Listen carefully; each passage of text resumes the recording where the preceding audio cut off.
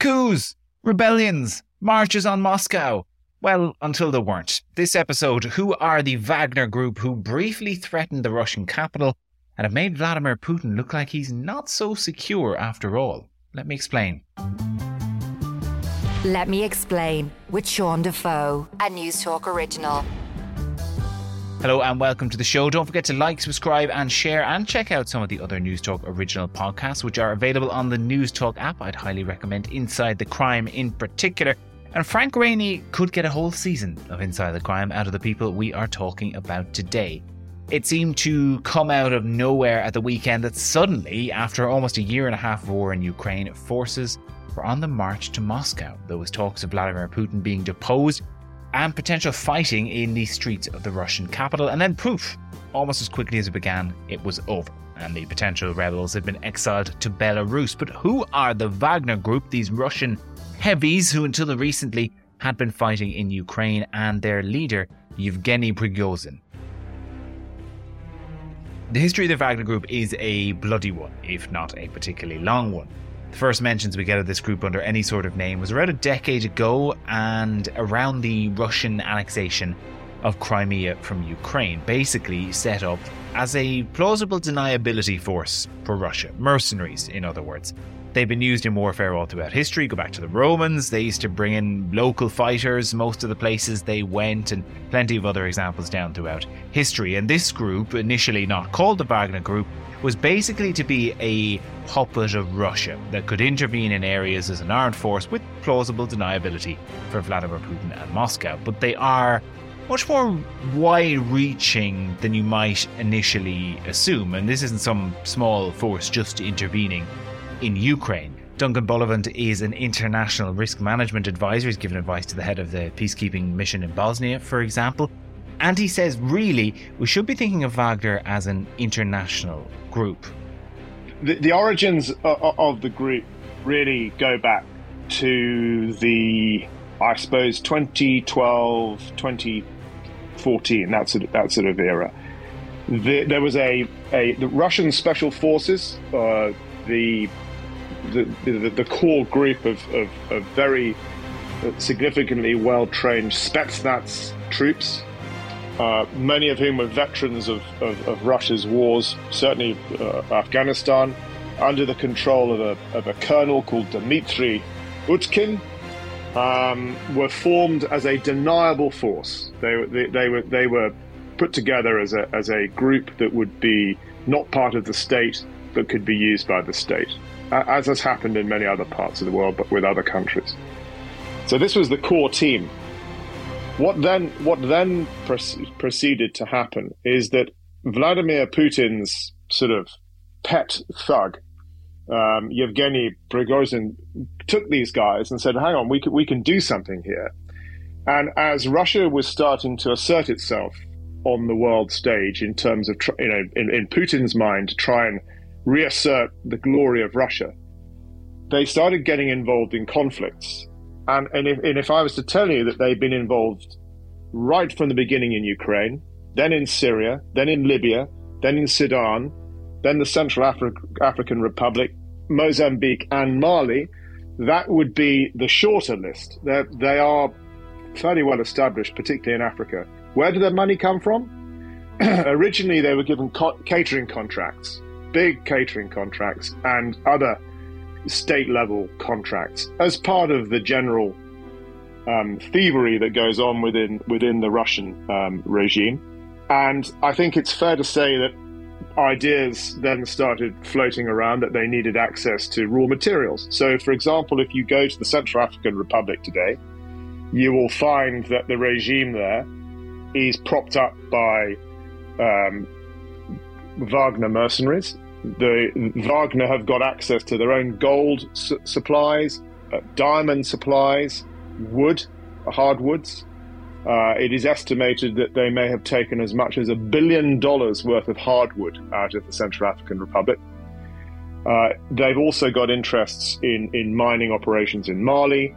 They had their hats given back to them in Mozambique and were drummed out by the rebels there. The real worry with these guys now is that they're self-funding. It's a bit like when we talk about artificial intelligence becoming self-aware.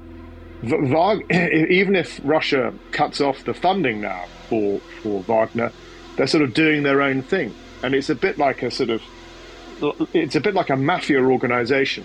Those catering contracts are largely given by Vladimir Putin to Yevgeny Prigozhin, who earned the nickname Putin's chef. Such is the access this guy had that there are photos of him looming behind George W. Bush while a meal is being served, and in the background of a dinner they catered attended by the now King Charles back in 2003. But in more recent years, he's become a military leader. Here's Duncan Bullivant again.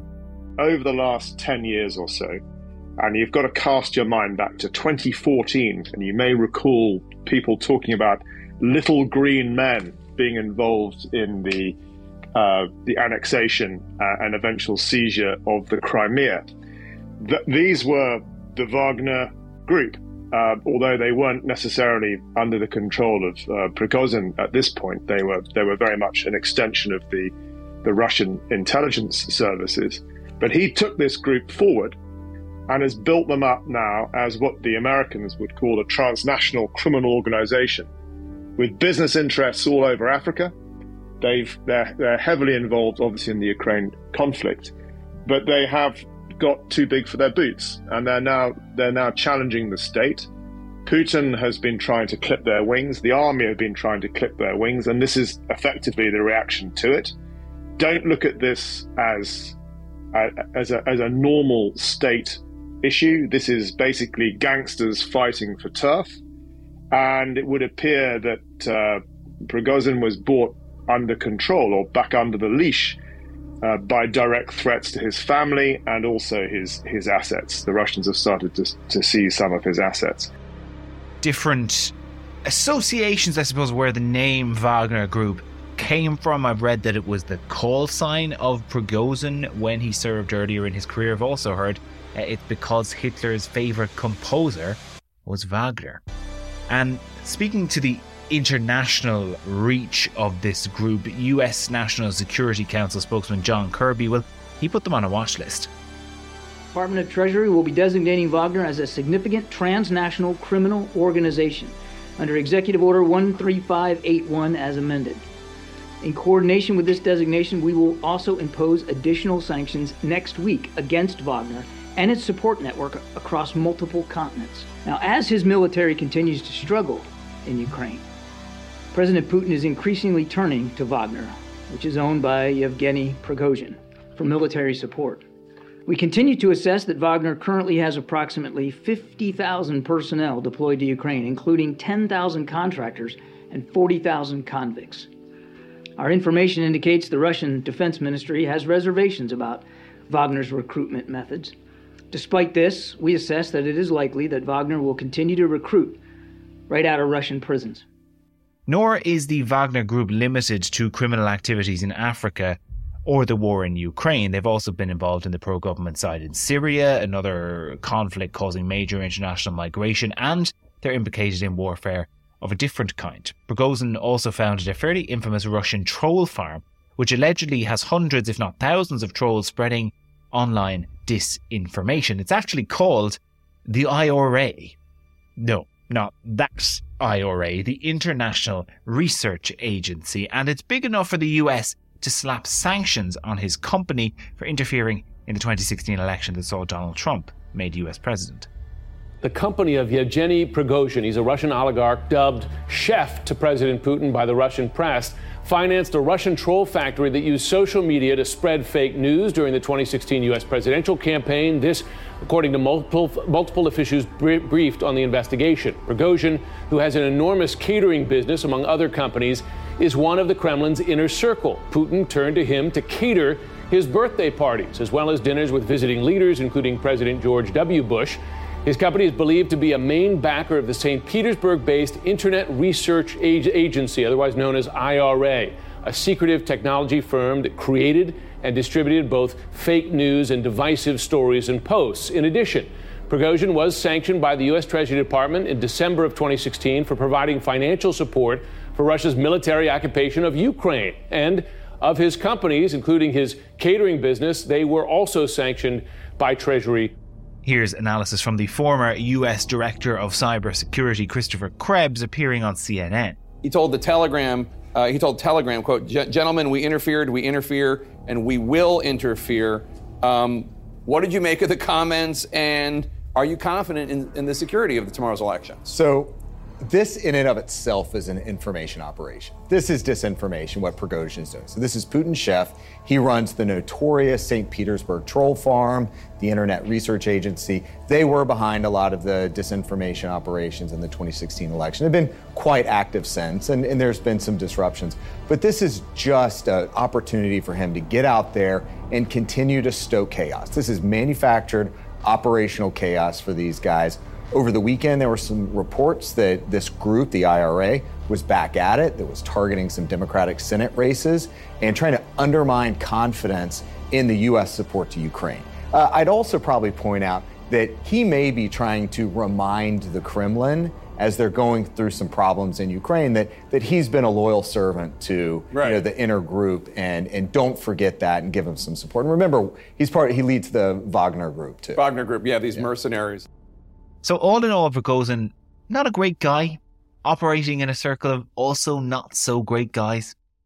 I mean, Prigozhin is a fascist. Be under no illusion. He's not anti-Putin because he wants the war to come to an end. He's pro-Wagner. It is quite likely within his mindset that he would like to have seen the regime topple, and for him to be very near the top of it, if not the top of it. I think you're dealing with somebody who is quite capable, has got an ego to match, quite capable of taking on Vladimir Putin. And I think this thing could have gone the whole way. So why did he turn on his longtime benefactor Vladimir Putin? Well, Prigozhin and the Wagner Group have been heavily involved in the war in Ukraine, particularly in the taking of the town of Bakhmut. And their ranks had been swelled by recruiting out of Russian prisons and sending a lot of those men into the meat grinder of the Eastern Front in Ukraine. He's been heavily critical of Russian army management in this video, asking where the F is the ammunition they need. У нас нехватка боеприпасов 70%. Шойгу! Герасимов! Где боеприпасы? And it's thought that actually Putin quite liked this, having him stick it to army chiefs and the defense ministry to sow division and make sure no one was growing powerful enough to challenge him. A pretty Putin-style tactic.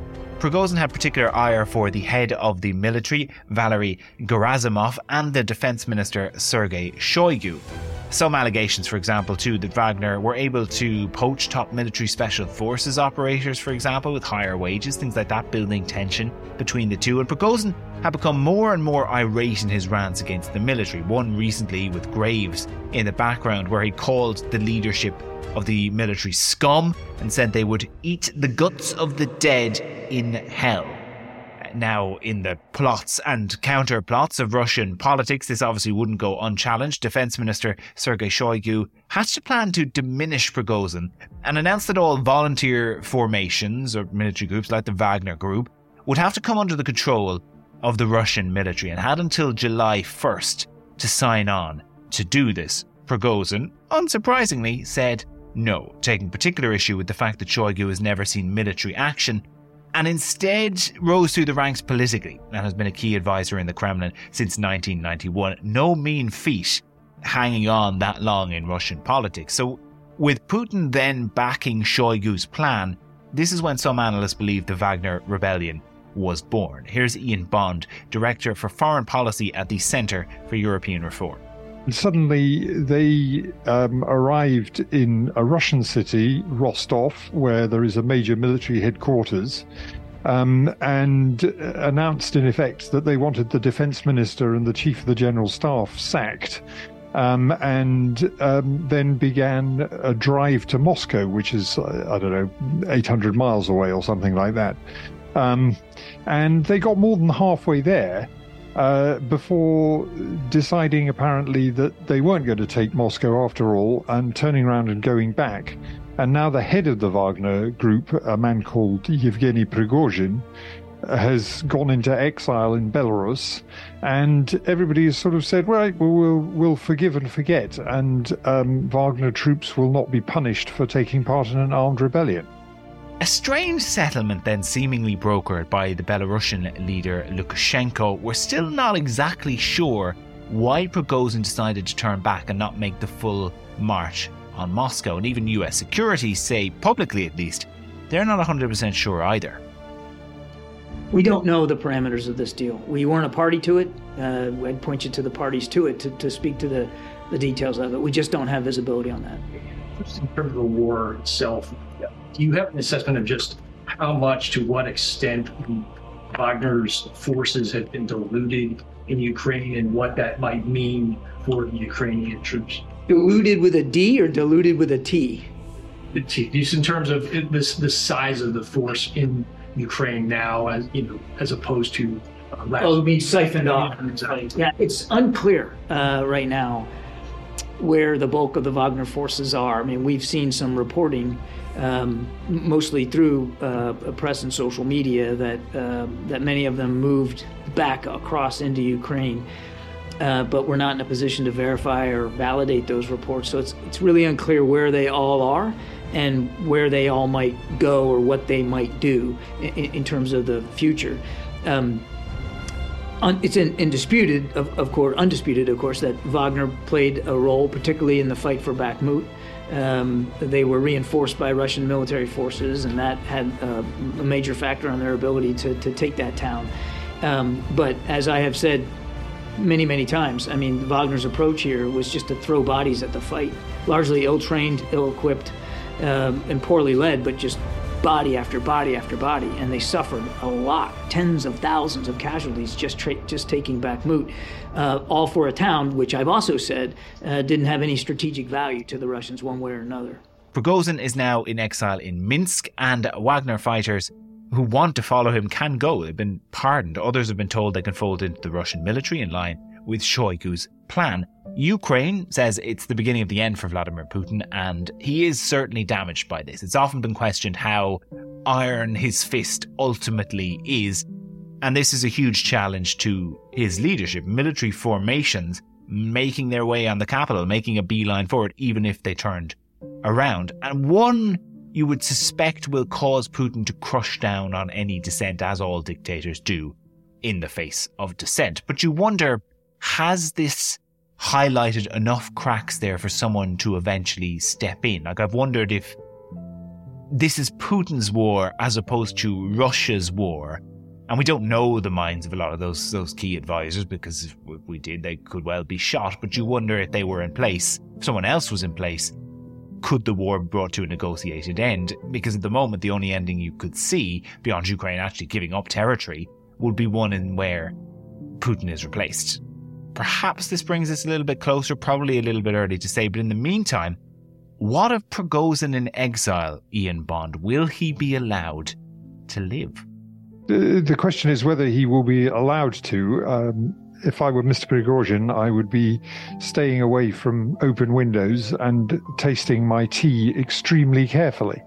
But I think also we have to wonder what is going to happen to the Wagner Group and its forces. They're a bit less well-financed now, because one of the things that Putin's forces were able to do on Saturday was to confiscate an enormous amount of cash. I mean, several tens of millions of pounds worth of cash, or euros worth of cash, from Wagner's headquarters in St. Petersburg.